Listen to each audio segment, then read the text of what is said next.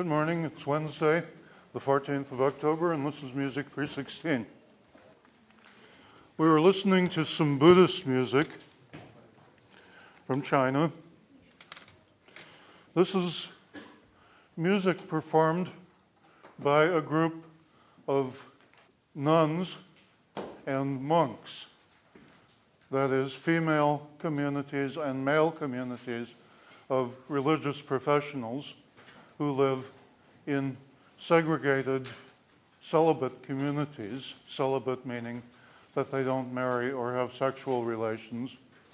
But in some such communities, men and women will come together for a daily worship ceremony, and that's what we're hearing in example number 2 from China. A group of religious professional women, religious professional men, led by a woman as the leader of the ceremony.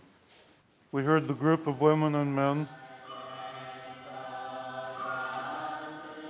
They're singing the end of a song here, accompanied by bells and gongs, drums, and wooden concussion sticks. There's the big bell to end the song.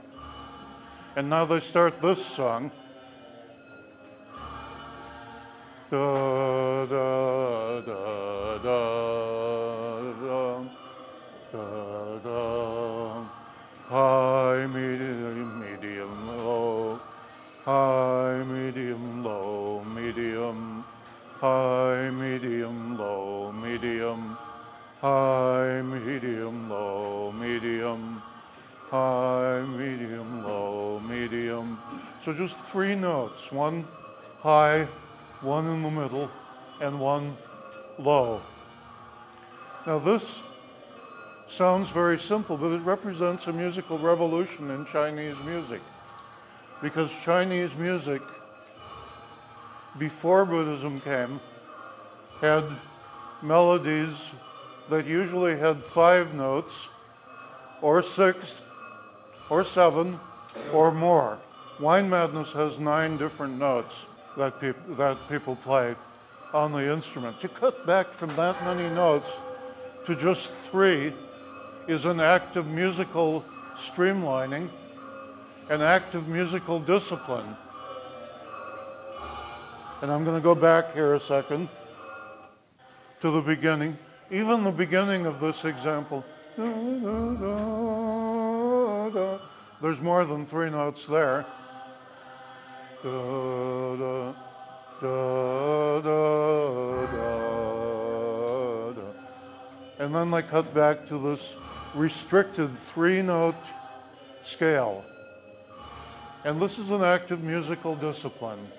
It's an act of consciously focusing your mind on getting by with as little as possible. This is a very common Buddhist strategy and a very common Buddhist aesthetic, to sometimes restrict yourself to consuming as few resources as possible, whether material resources or musical resources, and to focus in on the smallest number that you need to do the job that you're trying to do. It's eliminating possible distractions and getting your mind into a very precise focus on what you're doing. Now, in this case, in this part of the performance, the singers are chanting the names of the medicine Buddha. Buddha is an enlightened being. It's actually a description rather than a name, because Buddhism was started by the person we call the historical Buddha, whose name was Shakyamuni. But oops, that's a description too. That means the Muni, or sage, the wise man of the Shakya family. The Shakya family were a family of noblemen, of kings and queens, who lived in what today is Nepal around the 6th century AD. And the ruling king and queen of the Shakyas at that time had a son that they named Gautama, and Gautama was the crown prince. He was supposed to inherit the kingdom, but he had several experiences in his youth that led him to pursue a religious life rather than the life of a king or a nobleman. And so he started a religious community, and members of the religious community called him the Buddha, or the Enlightened One, because he had a religious experience, a kind of a vision, where when he was meditating, he discovered what he explained as the causes of human suffering and the suffering of all sentient beings, including animals, other beings who think and feel, besides humans, and the way to escape the causes of suffering. And so he went around preaching this discovery of his and became known to his community as the Enlightened One, or Buddha, and so people called the community Buddhists. And that community started in either the 6th century or the 5th century AD. And there's still dispute about that because the Indian history books are not as precise as the ones in some other parts of Asia. And so you can say roughly around 500 BC. Did I say AD over here? Yes, I did. Sorry about that. This is 500 BC, roughly, that he started the Buddhist religious community and started to gather followers. And that religious community slowly spread from Nepal and North India through other parts of Asia, through Southeast Asia, Inner Asia, and up around the Silk Road and through the shipping lanes of Southeast Asia, and finally arrived in China in the late centuries AC and early centuries AD, BC and AD. So I'm having trouble with those initials today. This was the historical Buddha, Gautama Shakyamuni Buddha, the Enlightened One, about 500 AD. But Buddhists quickly started to develop a practice of meditation and worship of other Buddhas, other enlightened ones, who were believed to have appeared in the past before Gautama Buddha, and depending on the community of Buddhists that were doing these meditations and worship, some of them also believed that there were many other enlightened Buddhas existing in the present, in the here and now, that we just don't know about because they're not traveling around publicly and preaching like Gautama Buddha did. And in some varieties of Buddhism, that belief developed into a belief in hundreds or even thousands of separate Buddhas, each of them with a distinct history, biography, each with a distinct personality, and each with a different job description, depending on what exactly they chose to follow in their pursuit of enlightenment and in their pursuit of helping sentient beings. So the different Buddhas that were followed by the community of Buddhists that became known as Mahayana. There were two major Buddhist communities that developed in the last 500 years BC, from about 300 BC to around 0 AD. The Buddhist community branched into two main branches, Theravada and Mahayana. The Theravada community followed a more conservative interpretation and said that, well, yes, there were more than one Buddha, but there were only 6 other Buddhas besides Sakyamuni, 6 Buddhas. Mahayana said, no, there were and are as many Buddhas, as many enlightened beings, as there is a need for them to help suffering beings, and there are a lot of suffering beings around, so there are a lot of Buddhas. So Mahayana projected a group of hundreds to thousands of Buddhas, each with their separate job descriptions, each with their special ways of helping sentient beings. Well, what are some of those different ways? Well, the main things that Buddhas or enlightened beings specialize in are wisdom and compassion. So there are Buddhas of wisdom and Buddhas of compassion. There are Buddhas who specialize in saving from death. By the way, there are male Buddhas and female Buddhas in Mahayana, so you often have a male Buddha that specializes in something and a female counterpart who specializes in the same thing. So there are Buddhas who save you from death.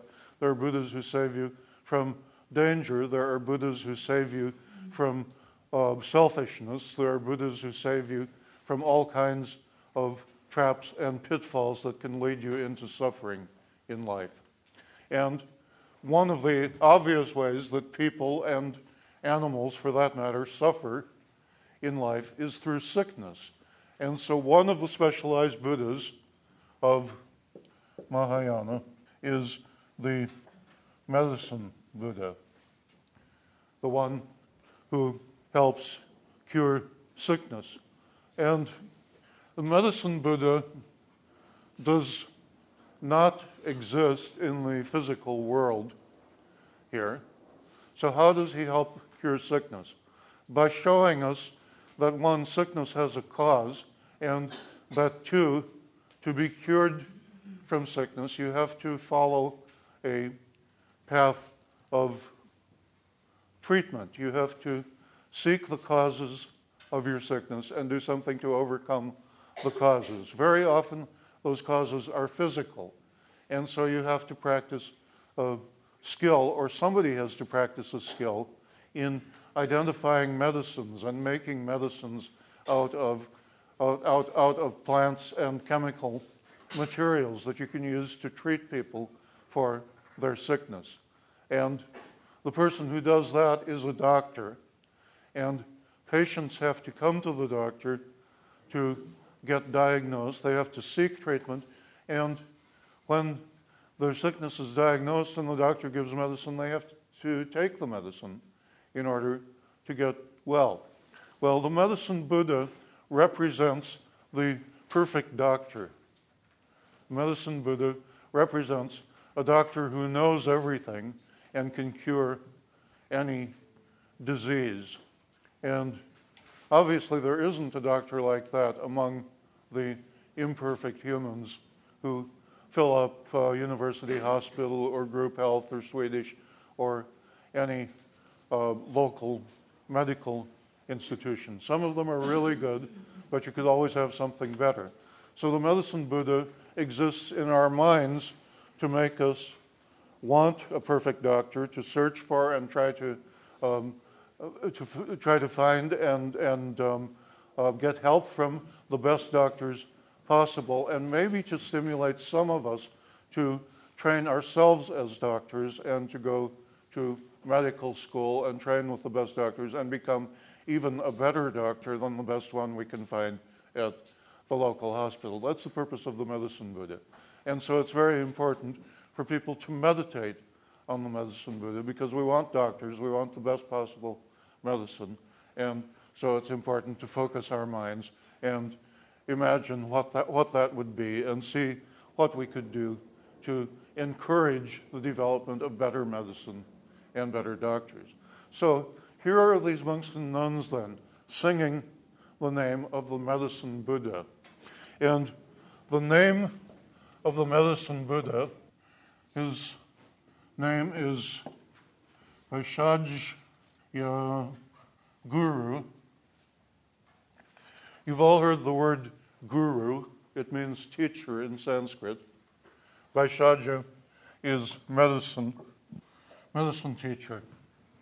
So that is what the nuns are singing, and the monks, in this example. And they're singing it. This is a Sanskrit name. They're singing it, but they're singing it with a little bit of a change to give it more of a Chinese pronunciation. So in this adapted form of Sanskrit, Vaishajya Guru becomes Yoshi Fu. Fu is Buddha. Yoshi Fu. And then they add the syllable Dai. Great Yoshi Fu. Great medicine Buddha. And so this is what they actually sing. And they sing this over and over again while they're focusing their minds not on the name, but on the good qualities of the best doctor that you could possibly imagine. So here then the name of the medicine Buddha. 2, 3, 4, 5. Oh, let's go back there. Let's just hear a little more of that. This is the song before. They're just coming to the end of this. We'll know that it's the end when that big bell rings. Boing, there it is. And now they start the Yoshifurai. Yoshifurai. Yoshifurai. Yoshifurai. Remember I said you have to count to 3 to be in this course? Well, and then I had you count to 4. Well, today I'm going to really challenge you and ask if you can count to 5. Because that's what these guys are doing as they sing. 1, 2, 3, 4, 5. 1, 2, 3, 4, 5. 1, 2, 3, 4, 5. Yeah, can you move your hands? 4, 5. A couple of people can move their hands. Good. I'm glad we're not all paraplegic, because most of you seem to need a medicine doctor, and it would help if you could do something to get involved in thinking about how nice it would be to have a fully functioning body. Oh yeah, 1, 2, 3, 4, 5. Well, here's the point of this. There is a lot of music in the world that is organized in groups of 2 beats. 1, 2, 1, 2, 1, 2, 1, 2. And there's a lot of music that is organized in groups of 3 beats. 1, 2, 3, 2, 3, 1, 2, 3, like the first version of Wine Madness. And there's a lot of music that's organized in 1, 2, 3, 4, 1, 2, 3, 4, 1, 2, 3, 4, 1, 2, 3, 4, like the other version of Wine Madness. Those 3 patterns together, 2 beats, 3 beats, or 4 beats, are by far the most popular ways of putting together musical rhythm. All over the world, you hear those beat groups. Almost no place uses 5 beats. Almost no music in the world uses 5 beats. And so if you happen to hear a piece on the, say, the midterm listening exam that had 1, 2, 3, 4, 5, 1, 2, 3, 4, 5, 2, 3, 4, 5, 1, 2, 3, 4, 5 beats, you could be 99% sure that it was that beat that you heard on Wednesday, October 14th in Music 316. And if you could just remember what that example was, hey, you passed that question on the listening exam. Just a thought. You know, I know some of you are looking for ways that you can miss points on exams. So I'm not for a moment going to suggest that you should try to remember anything that would help you. But for those of you who would like to get help, I mean, you know, so say you're meditating on the learning Buddha, who represents the perfection of learning, and you really want to learn and you really want to pass your exams, etc., or the success Buddha. Is there a success Buddha? Must be. There's a Buddha for everything. So if you want to do that, you know, then that's one way that you could get points on the exam. But if you want to miss points, you know, that's okay too. I'm not going to force you. So here's the medicine Buddha chant then. 3, 4, 5. 1, 2, 3, 4, 5. What could be easier? 1, 2, 3, 4, 5. You got those instruments there. Tick, tick, tick, tick, tick. There's no doubt at all where the beats are. Oh, and then there's the end of it. And a very short vocalization, and then the voices drop out, and we just hear the instruments. Boom, the deep drum. Ding, the little bell. Ding, ding, ding. 5 times on the little bell, and then boom, the drum. 1 on the little bell.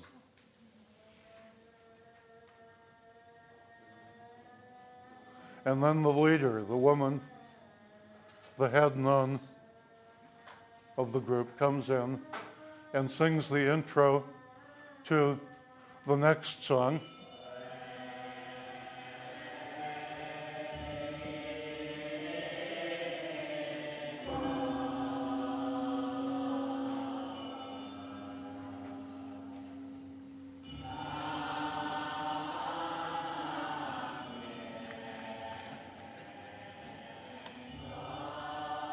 And that's a whole different musical world, as I said yesterday.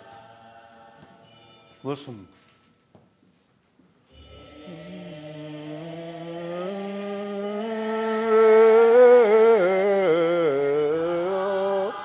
Oh, that just spins up there. Oh, beautiful. What a nice melody.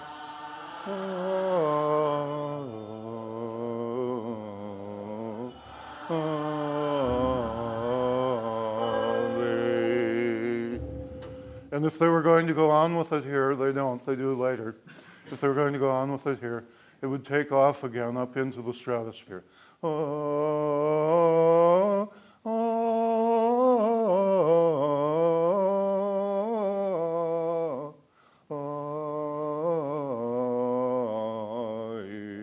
Just a beautiful, sensuous melody, a melody that you can almost roll yourself, wrap yourself up in, and float away on the clouds listening to it. It is so nice, so lovely, and so different from da da da da da da da da da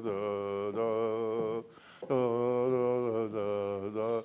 No, then suddenly you break free of all that discipline, and you are off on this beautiful contemplative melody. Now, the second one, this is example 2, and part A was the medicine Buddha.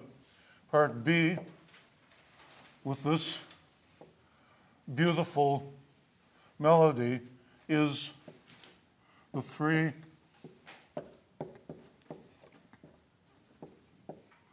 refuges.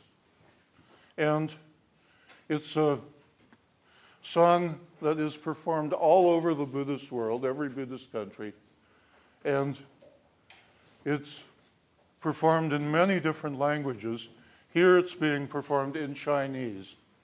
And just like the language is Chinese, so also the musical style is very Chinese, with this beautiful, lovely, ornamented melody that takes you up and down through all of the twists and turns of the musical landscape. This melody, the three-pitch melody of Medicine Buddha, is from India. And you find these Indian three-pitch melodies used all over the Buddhist world. This one, with 5 pitches, a 5-note scale, is from China, and they are very, very different from each other. When Buddhism came from India into China, it brought some Indian music with it, like the Medicine Buddha song.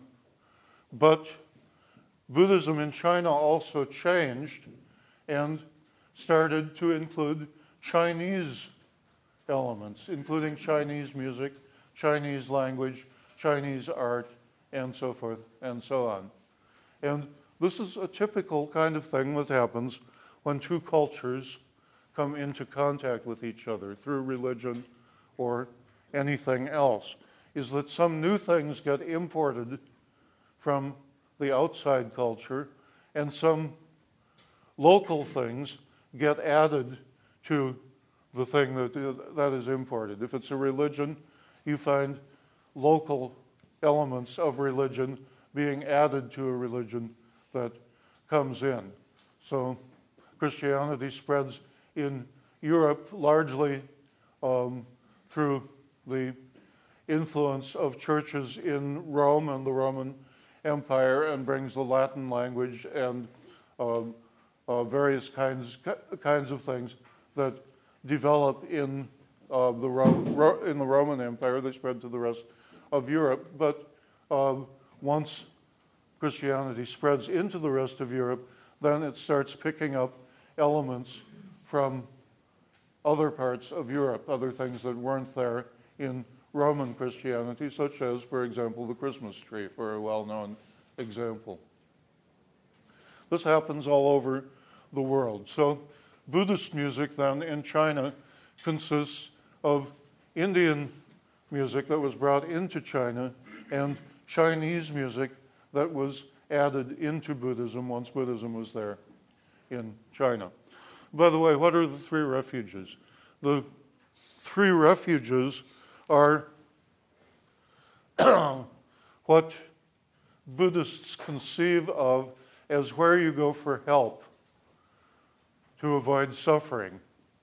And the 3 refuges are, number 1, the Buddha, the enlightened teachers of Buddhism, the Dharma, or the Buddhist teaching that the Buddha or the Buddhas taught to people to help them avoid suffering, and the Sangha, or the community of followers of the Buddhas and their teachings, the community who are dedicated to help suffering beings escape from their suffering.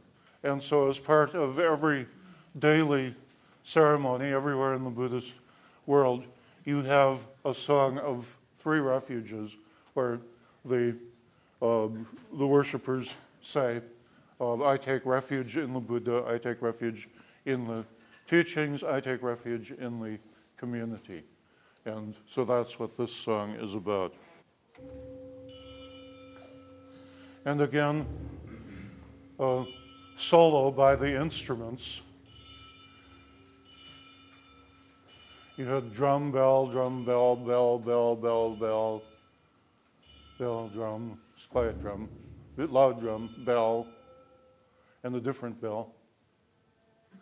And then the leader again comes in with an intro to a different song. And so it goes on like this, back and forth between vocal passages, these different songs, and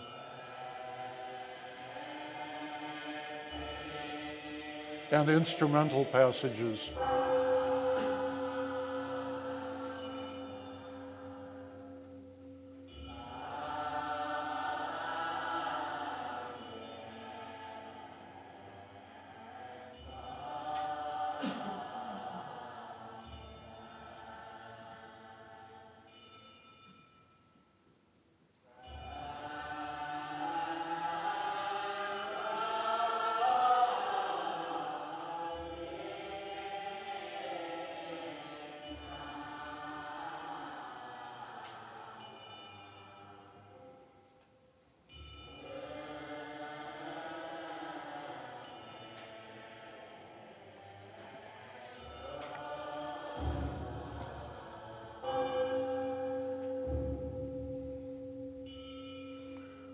Okay, so that part, that song, and then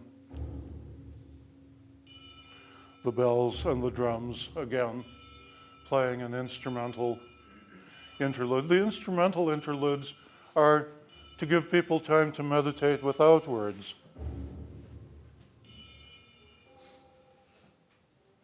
Because it helps to do it both ways. With words to help you understand, and without words to let it sink in and let yourself feel what it's all about. And so this goes on like this for a bit longer.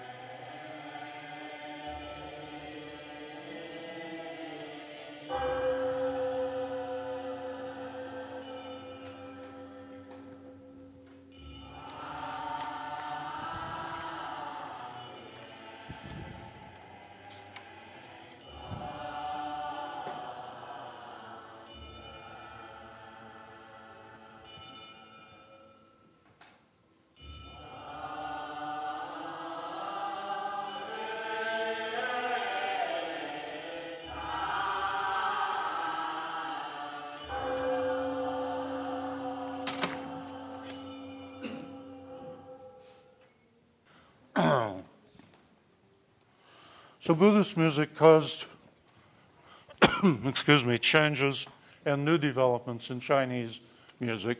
Eventually, Buddhist music would even start to influence the music of the Qin and its players, those players who had so strongly resisted Buddhist music at the very beginning because they considered it foreign and anti-family.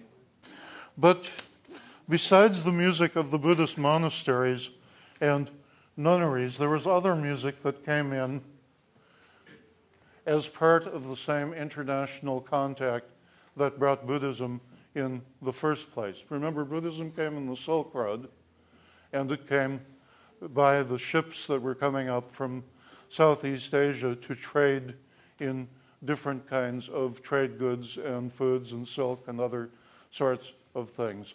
And so in that kind of a situation, of course, you have the import of material goods, and you also have the import of cultural elements that become a different kind of trade. And I want to just take a look once at part of this whole process by way of a Japanese TV show. This was a show on the music of the Silk Road by NHK Television in Tokyo. And this is Professor Shigeo Kishibe, a very famous Japanese scholar who actually was the first one to teach Music 316 here at the University of Washington back in 1962. He shows us this instrument, a lute, with 1, 2, 3, 4, 5 strings. And that lute has a picture on it in ivory of a barbarian riding on a camel and playing the lute.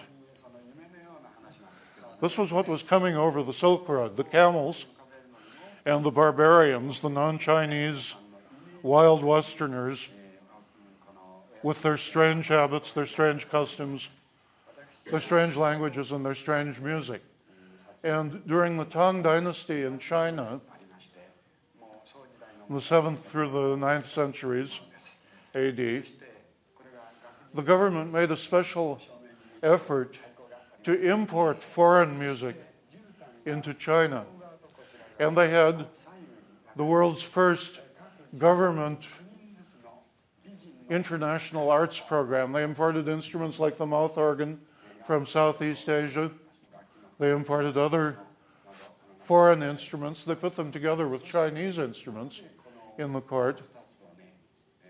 So there's that same lute again, the pipa lute, which came from West Asia into China.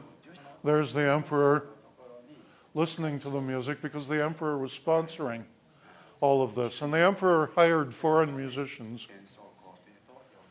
They hired foreign musicians and foreign bands to come in and play their foreign music at the Chinese imperial court, so that you might have a concert of Chinese music one night and Indian music the next night, and music from Mongolia or Tibet the next night, and so forth and so on. Music from foreign countries that the Chinese had never heard before.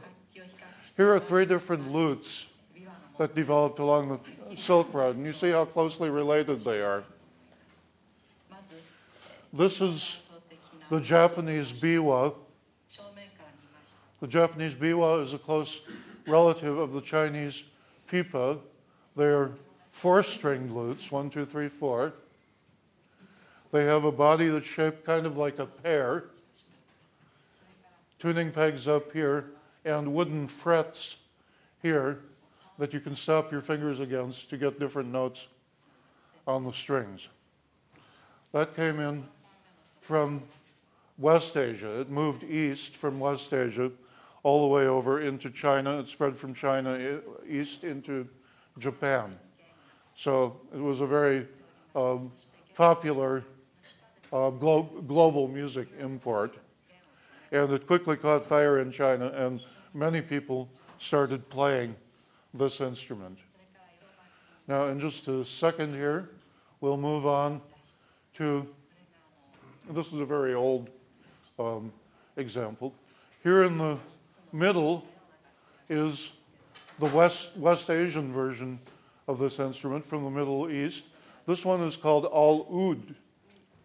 And this is where the European name al-lute comes from. Al-oud is Arabic, and the instrument you see has 8 strings. This is the way that it changed when it finally went to Europe. It has 1, 2, 3, 4, 5, 6, 7, 8, 9, 10, 11, 12 strings. And it became the lute in Europe. So this instrument then spread all the way across the Eurasian continent in both directions, east to China and Japan, west to Western Europe. Here are some other instruments that came along. The harps originally came from the Middle East, from West Asia, and they spread just like the lute all the way across to East Asia, all the way to Western Europe. Here are Egyptian harps being played in a temple art. Here's a Assyrian harp being played by a musician. More harps here in this relief from an Assyrian temple. This is also from the Middle East, a harp player with a harp. And those harps spread eastward across all the way into China and westward all the way into Europe. The harps disappeared from most of Asia rather early. And so here are harps in Africa, harps in the Middle East, and they did spread up into Europe as well. And this kind of harp with this curved neck spread all the way over across into Southeast Asia. And today, the main place where you find that kind of harp is over here in Burma. Oops, that's India. It should be over there in Burma. This is the form that spread into China by the Silk Road and later disappeared. It was found also in Korea and Japan, and different kinds of harps found in the Middle East. So all of the trade, all of the business, all of the international connections that spread back and forth over the Silk Road led to the internationalization of music in Asia. Asia was not a land of separate cultures, separate ways of life, separate musics, but very early it became a land where, an area where music was globalized and where musical instruments and their players and kinds of music that they played spread east and west, and same thing for Europe, all the way into Europe, and there were musical influences in all places. And today, many of the instruments of the European orchestra and European bands are instruments that originated in Asia and spread westward into Europe. And we'll talk more about that in the course. So here's the Chinese version of this pear-shaped lute, the pipa. And we'll hear ambush from all sides. This is our same master musician who played one of their two versions of Wine Madness. He was here as a visiting artist at the University of Washington a number of years ago. And on Friday, we are going to hear a visiting artist who is here at the University of Washington this year. Her name is Bora Ju. She is one of the leading younger generation of performers on the Korean zither Kayagum. And she will be here in this class performing for us on Friday. So we'll see you then.